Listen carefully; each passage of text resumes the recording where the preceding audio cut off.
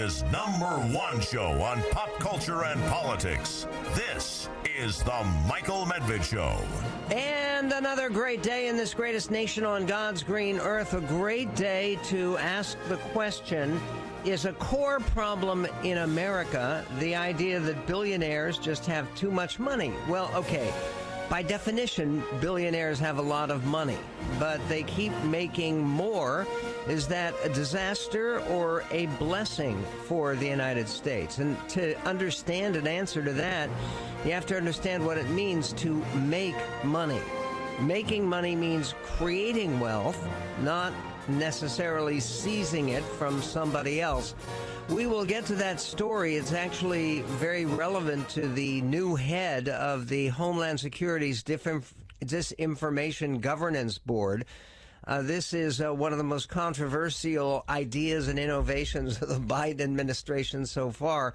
Over at the National Review, Jim Garrity is comparing the creation of this board to a new Ministry of Truth. Is that really what we're dealing with? And what about getting the truth about what is happening in Ukraine? One of the problems, obviously, with what is going on there is that the Russian people have no way of getting the truth. But we do. We're going to be speaking to a former clandestine officer for the CIA, talking about Ukraine, Putin, and how it's possible for the good guys to win this one. What's so amazing to me is when you talk to people about Ukraine actually winning this war, which I do, and actually spent some time talking about it last night, the notion that you actually win and Putin loses, maybe even loses his dictatorship, that offends people. I say, well, nobody wins a war like this. Everybody loses. That's not true. That's not what happened with the Cold War. And remember, of course, there's that old story about President Reagan being asked, how does the Cold War end? He says, it's very simple. We win, they lose. And there really is no chance at all for both sides to win, or for an easy off-ramp at this point. And there's perspective on that involving not just Russia versus Ukraine or Russia versus NATO. It also involves China and the future of what is happening with Taiwan, because a victory in Ukraine would do more than anything else you can possibly imagine to discourage the very troubled and challenged Chinese communist regime from actually making a dangerous move and provoking a new war in the Indo-Pacific theater. 1-800-955-1776 is our phone number. There is also a massive new study from Pew Research about the American middle class and how it's changed. And one of the things that it points out is that, yep, it's true, the middle class is smaller, significantly smaller than it used to be. Now, why is that? Actually, because more people have been moving up into the upper class. That upper class has been growing much more quickly in terms of numbers and in terms of their own wealth per individual than anything that might be considered on the lower income strata or the working class, so-called. And does that have political consequences? Everything has political consequences right now, particularly in the midst of this ferocious battle on the part of Democrats to maintain their control of Congress. There's a checklist of 7 things the Democrats must do, this put forward by the New York Times, that they must do in order to have even a hope of winning this election. Guess what? They're not going to do a single one of those things because they're all commonsensical and they're important. We will get to that also on the Michael Medved Show. First off, on the economy as an issue for the United States, the economy today is a losing issue for the administration. The clip 19, Jen Psaki, the spokesperson for the White House for a few weeks more, says this about the status of the economy. Listen. We created more jobs last year than any job in American history. We're at a very low unemployment rate. And while costs are high and inflation is not where we want it to be, the Federal Reserve continues to project that will come down by the end of the year. So our economists and our economic team continues to feel confident in the strength of the economy, even as we monitor a range of data. Okay, do you feel, why, if that is the case, do you have situations like we have today, where the Dow is down 700 points? I mean, I know the market goes up, it goes down, but the market has been struggling. And it is true what Jen Psaki says, is not all of the economic data is terrible. Some of it's fairly encouraging. But the idea that this is something that is going to turn around by the end of the year, why would that be significant? Because the election is near the end of the year. The election is coming up in November. But as we talked about yesterday, the thought that Joe Biden is going to be able to run on the economic issue is preposterous. According to all of the polling, only about a third of Americans approve of the job he's doing on economic issues. And when it comes to inflation, it's less than that. And who do you blame? Well, Chuck Schumer knows who to blame. Here is the senator from New York, clip 13. Oil companies last year made record profits on these tragedies, almost like vultures. We have the Ukraine tragedy, we have the COVID tragedy, and do they try to make things better? No, they come in and make record profits. Okay, the idea that they are vultures. Look, one of the things about the big American corporations, and nearly all of them, and of course it's easy to hate them because they're successful, but one of the things that happened and should be very encouraging is not only when Putin invaded Ukraine did we succeed in putting together a very firm alliance of European powers with profound changes from Germany and others that made that possible. Not only did NATO show its stuff and show its value, but leading corporations, but very prominent corporations, Microsoft and the oil companies, stopped their operations in Russia. They left. They heard it. Over 750 companies have voluntarily curtailed operations in Russia to some degree beyond the bare minimum legally required by international sanctions. But some companies have continued to operate in Russia undeterred. McDonald's is still paying Russian salaries, but yet it pulled out and is still it is still paying despite the fact that it pulled out. The Hill reports stocks sank Friday as the market opened with a sell-off in technology stocks, capping a brutal month for Wall Street. The tech-heavy NASDAQ Composite and the SP 500 index were both down roughly 1.6% by Friday morning. It's more than that now. While the Dow Jones Industrial Average opened the final trading day of April with a loss of 1%. All three major indexes were on track to end April with steep losses driven largely by threats from higher interest rates, energy prices, and inflation. The NASDAQ is on pace to close April down 13% from the start of the month. Its worst monthly loss since October 2008. And remember October 2008?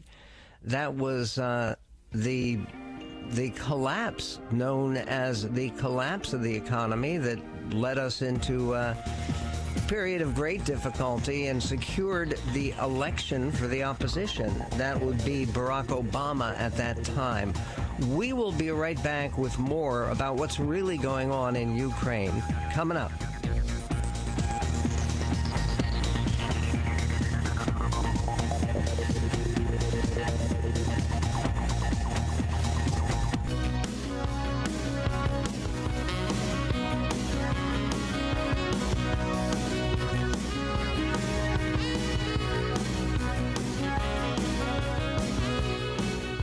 on the Michael Medved show, the war in Ukraine impacts everything. And right now, compared to any other issue in the country, actually winning in Ukraine is the single most important focus. And actually, a former CIA director, John Brennan, had an update on Vladimir Putin's plans for taking over Ukraine. And at the very least, clearly what he wanted to do, he said he wanted to decapitate the leadership, he wanted to denazify Ukraine, and the Ukraine with both its Jewish president and its Jewish defense minister, Oleg Reznikov.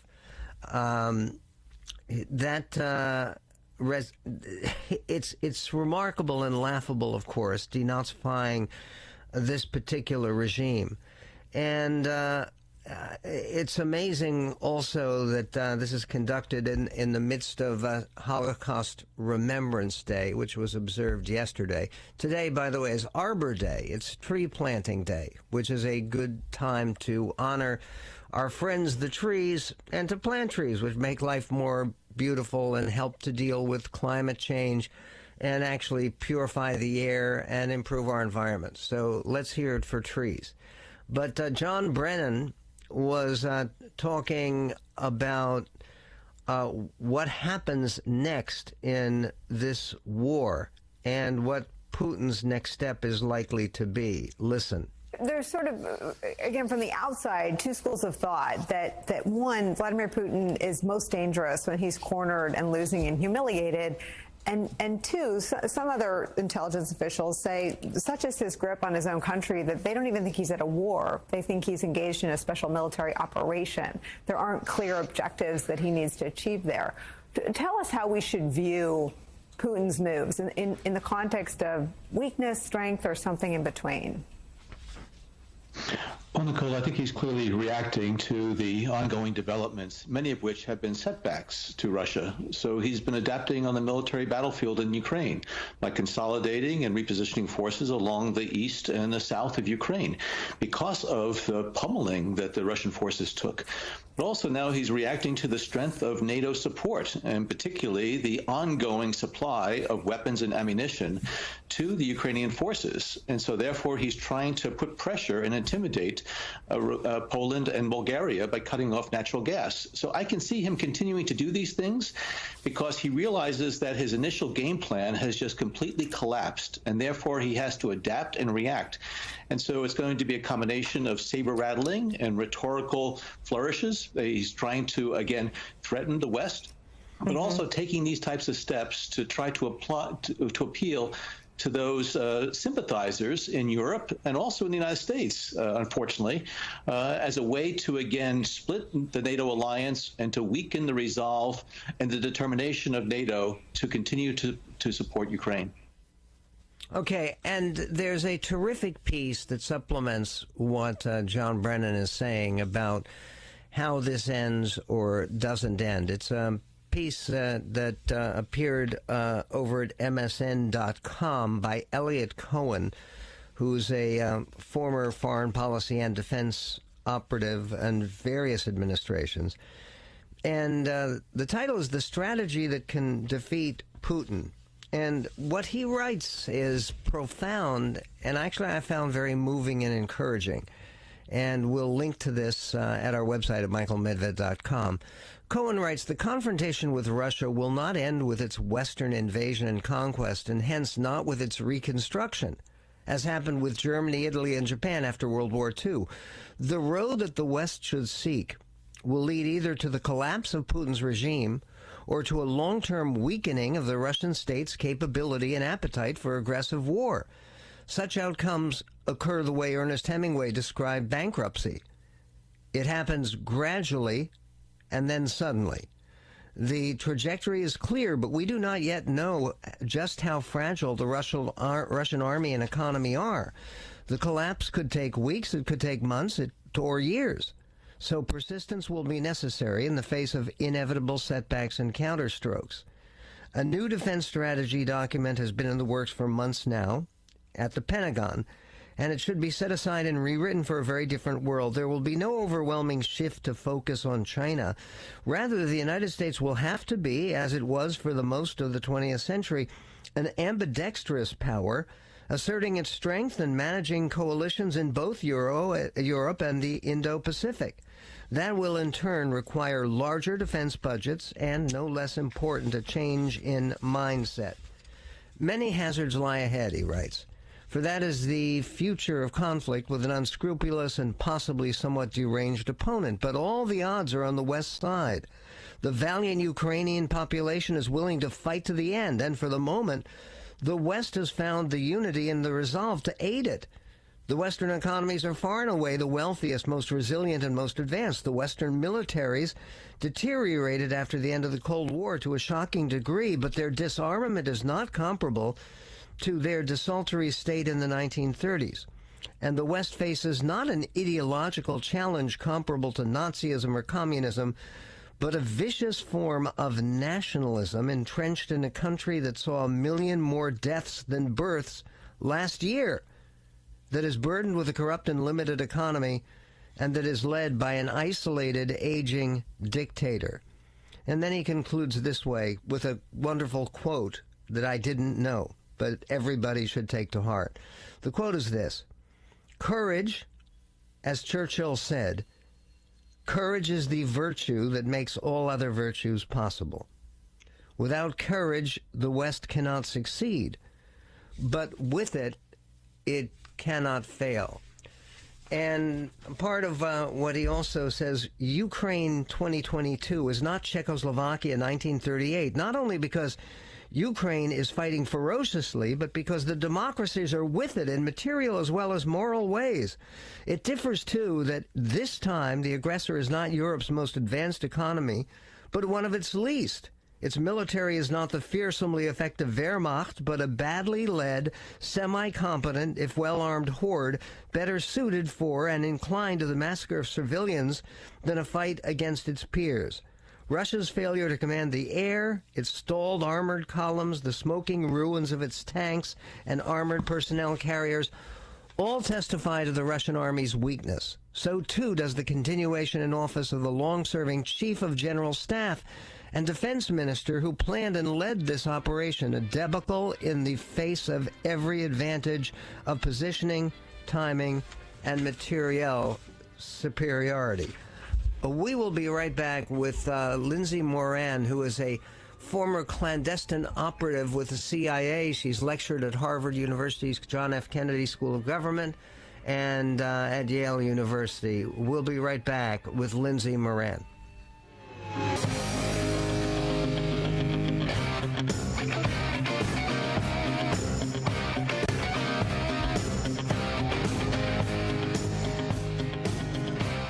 It's a pleasure to welcome to this show Lindsay Moran, who is a former CIA operative with over 20 years' experience across a broad professional spectrum, including covert operations, investigations, social impact, and communications. She has lectured at Harvard and at Yale and also at the Harvard University John F. Kennedy School of Government. And it's wonderful to speak to you, Ms. Moran. Let me ask you, first of all, because you've specialized in communications, there are conflicting reports about the level to which Putin's propaganda machine has worked with his own people. Do you believe the accounts that suggest that he is overwhelmingly popular at home and that the war is supported by 80-90% of Russians? I don't know if those exact figures or percentages are right, but I will say that I think his propaganda efforts have been largely successful in Russia, and that's probably one of the scariest things about this conflict. You know, when it first started, I had this thought that Russia has enjoyed now years of, you know, while not full freedom of expression, certainly a lifting of the kind of, you know, repression and state control that existed during the Soviet Union. And I thought, There's no way that Vladimir Putin can stuff that genie back in the bottle. And yet we have seen that happen. You know, we have seen Russian mothers denouncing their children, or Russian fathers denouncing their children who speak out against the war. I don't know if it's so much a case of the propaganda being successful as fear of the consequences that could happen in Russia if you do speak out, if you even refer to the, quote, you know, special military operation as a war. You face 15 years in jail. So it's easy for us, I think, with our American hubris, you know, to look over and say, why aren't the people rising up against him? You know, why aren't ordinary Russians doing something? And we forget that Russian citizens have a very different relationship, not just with Vladimir Putin than we do with our leaders, but with the state and with news and how they react to things. So I'm going to say I do think his propaganda machine has largely been effective within Russia. Okay, and presumably there's an account of United States intelligence helping Ukraine with its air defenses, and of a Russian plane carrying hundreds of troops being shot down by the Ukrainians. That's probably not getting much attention in Russia. No, that's getting no attention in Russia. I mean, look, you know, Vladimir Putin and Russian officials have backed out of Kiev, trying to take down Kiev, and have kind of skulked away, but claiming success. And they had not had success in Kiev. They had not had success in Odessa. You know, what we have seen from the Russian military has been astounding and humiliating. I mean, not just the lack of discipline and resorting to barbaric, inhumane tactics, but even their operational security is just pathetic. You know, you have Russian generals getting off left, right, and center, and they're using cell phones, they're using open communications on the battlefield. I mean, I got to say, my teenage kids don't use open communications like that when they play paintball. So everything that we're seeing on the outside, you know, all of these humiliations, the defeats for Russia, the many Russian soldiers lost, lives lost, ships sunk, that is all being spun in a much different way within Russia. I can imagine. And in terms of the Foreign Legion of volunteers from United States, Canada, from neighboring nations, from Poland, people, they estimate up to 20,000 foreigners have volunteered to fight for Ukraine. You've actually met with some of those people, is that right? I have actually former veterans, friends who have volunteered and gone to Ukraine. Now, I will say that I think, and I've said this before, I can completely understand, particularly on the part of veterans, that impulse to want to go fight for Ukraine. You know, what we see is a real clear delineation between good and evil in the world. And we have so many veterans who fought in Afghanistan and saw, you know, a 20-year war and all of their efforts come to naught, or who fought in Iraq, where the U.S. had a much more muddled mission. And they're kind of hand-delivered this mission where it's really clear that they're on the side of good, and there is that impulse to want to get involved. And I think U.S. and Western veterans who've had combat experience can be of tremendous help to people in Ukraine. All that said, there's also, you know, ordinary citizens going over with no combat experience and no training. And that, to me, I think is probably not a wise idea. The risks far outweigh the gain, either to Ukraine or to the West. And in terms of the aid that is now flowing to Ukraine, do you believe that to keep the momentum for the Ukrainian side, that aid needs to be increased? I do, 100%. You know, we had the Defense Secretary Lloyd Austin, you know, saying Ukraine can win this war. Ukraine will win this war. And that was, I think, a real eureka moment, for the whole world. I've got to believe that Vladimir Putin heard about it. I had the thought, is this just a psyop against Putin himself? But, I think the West and Western officials and Western military experts are seeing something that we didn't think we'd see, which is Ukraine really holding tough. Not only being able to defend themselves against the Russian military to an extent that we didn't anticipate, but being able in some places to go on the offensive. And I think while that momentum is building and while we, the West, we, the U.S., are committing aid, committing armaments, we can't step back now. We have to, I don't want to say escalate, that's not the right word, but we have to build off that momentum. We have to build off the will of the Ukrainian people if this is going to be a success. And by a success, I mean, driving Russia out.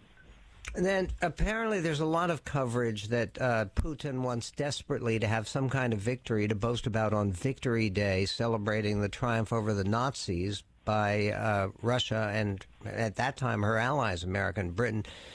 That's celebrated in Russia on May 9th, so it's soon. Do you worry about the deployment of some kind of tactical nuclear weapons before that time? I don't, and I don't want to say I completely don't worry, but I don't think that is what he's going to pull out of his hat for the victory. I do think, I worry about the Donbass region and the movement of troops there and his attempt to cut off that region and focus on that region because, it didn't work in Kiev, it didn't work in Odessa. So I worry about escalation there. I do worry in the long term about a nuclear escalation, but I know, we're monitoring the movement of Russian nuclear armaments. I don't think that's going to happen on May 9th or because of May 9th. I think May 9th is going to be a dog and pony show with more propaganda. Whatever he can claim as a victory, he's going to claim as a victory. And one thing I think we might look to as the U.S., as we become a little stronger in our rhetoric, is Putin reframing this as he's already tried to do as U.S. versus Russia and West versus Russia. You need to read the critically acclaimed best-selling memoir by our guest, Lindsay Moran. It is called Blowing My Cover. It's posted on our website at michaelmedved.com. Have a wonderful weekend. Godspeed to you. When we come back, the war at home, ? That and more on The Medved Show.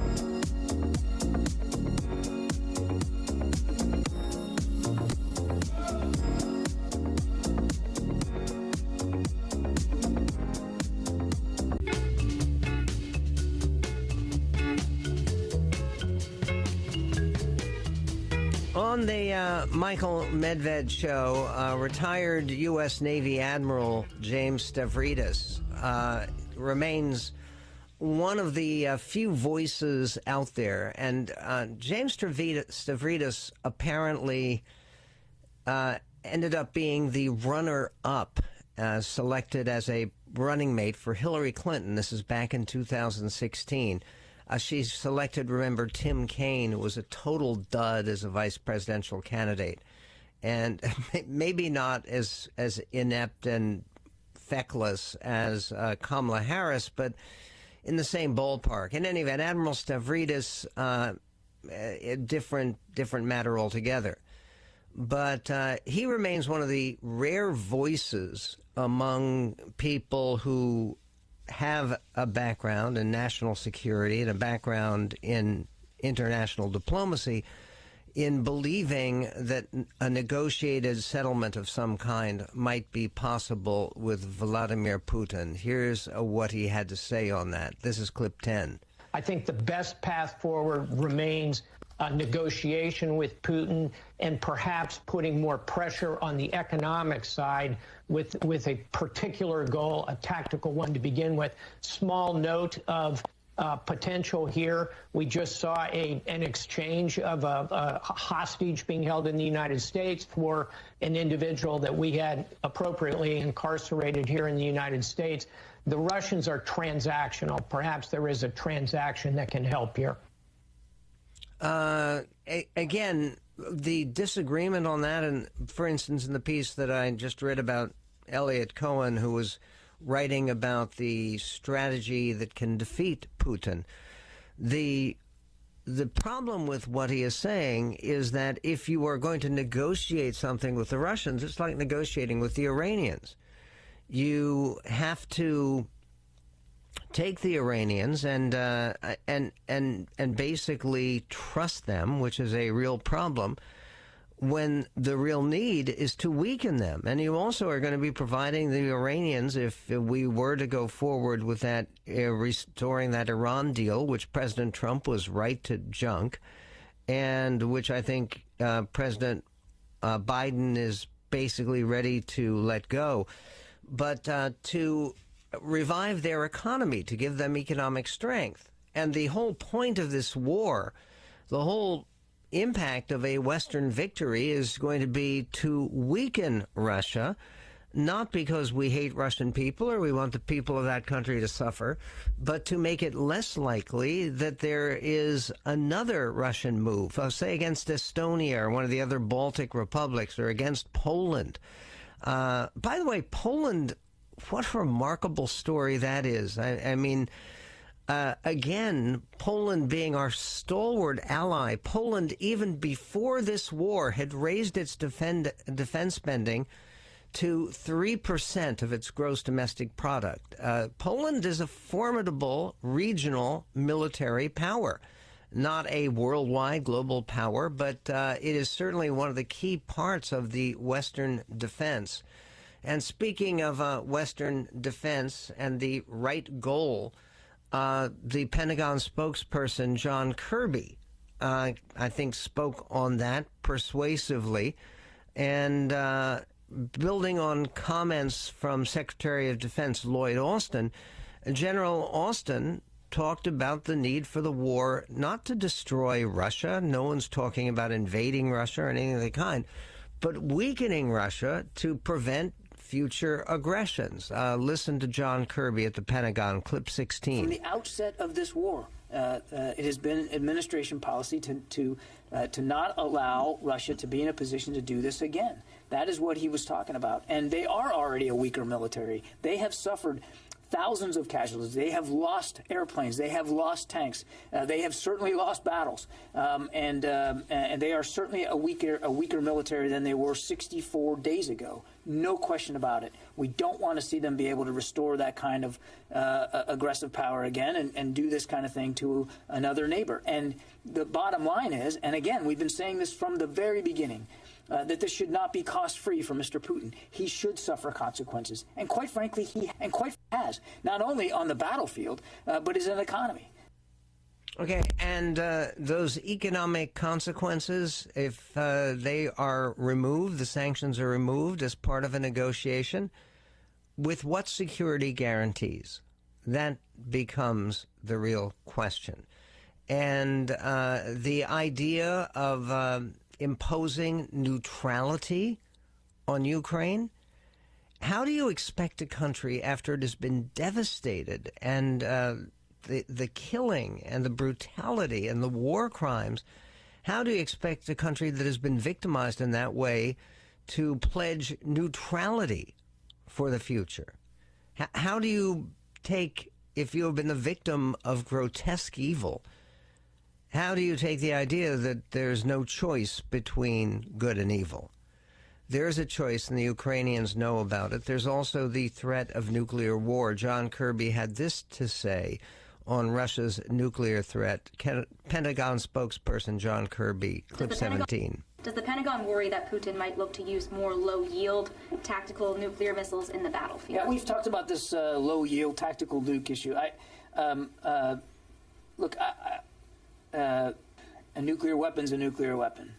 And you can talk all you want about low yield and tactical and all that. It's a nuclear weapon. It's a weapon of mass destruction. And it's completely irresponsible for a nuclear power to be saber-rattling like that and blustering on about the potential use of nuclear weapons of any kind, of any size, of any yield. And that's why we're monitoring this as best we can, the Russian nuclear capabilities. And as I've said many, many times, we are comfortable with the strategic nuclear deterrent posture that we have in place to defend the homeland and defend our allies and partners. And we urge Russia to stop escalating the rhetoric with respect to nuclear weapons and do the right thing, is end the war today. Have your troops leave Ukraine, sit down in good faith with President Zelensky and do the right thing. And the important thing here is have your troops leave Ukraine. How do you negotiate with somebody who has invaded your country, killed your people, and is now sitting there in your country? We do have a moment, and it's appropriate to give a tribute to our tweet of the day. Turn the page now to the internet. I mean, wow, what a great, smart tweet. Changed his password, so he no longer has access to his Twitter feed. Did you send the tweet? I did not send that tweet. My system was hacked. I was pranked. Donald Trump hasn't tweeted at us once, and I'm starting to get worried about him. So we have a new tweet. All right. Can I do the honors? Stand by. Tweet alert. This is a tweet from Madison Cawthorn, the currently embattled Congress member from North Carolina. He seems to be upset because in addition to all of the other scandals involving him, like twice trying to board airplanes, commercial planes, with loaded firearms, which you can't do even if you're a member of Congress. Sorry. He's okay. Cawthorn tweets, I believe in some pretty aggressive government reforms. I want to change the GOP for the better, and I believe in America first. I can understand the establishment attacking those beliefs, but just digging stuff up from my early 20s to smear me is pathetic.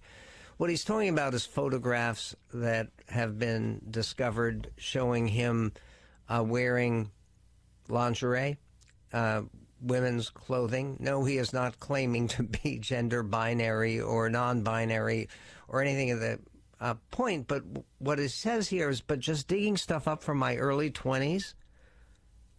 He's 26. He's the youngest member of Congress. He is just barely over the legal limit to run for Congress. And so digging stuff up from his early 20s, where you don't have to dig. I mean, it's right out there. And this might have been going into somebody's closet, but who knows. Madison Cawthorn should not be banned from running for Congress. I haven't taken a position on this. There's an attempt to try to disqualify, under the 14th Amendment, to disqualify both Madison Cawthorn and Marjorie Taylor Greene from running for Congress. I wish they would both give up their congressional careers and their campaigns. I think they're very destructive and damaging to the conservative cause and to the Republican Party. But to try to use a clause in the 14th Amendment of the Constitution that says if you have been guilty of insurrection against the United States, that you cannot hold federal office. Okay, right. But is it really fair to say that their support for some of the rioters on January 6th involves insurrection as meant by the Constitution, which was really focusing on the Confederate cause in the Civil War? There are other reasons to defeat them, but not that one, for this greatest nation on God's green earth.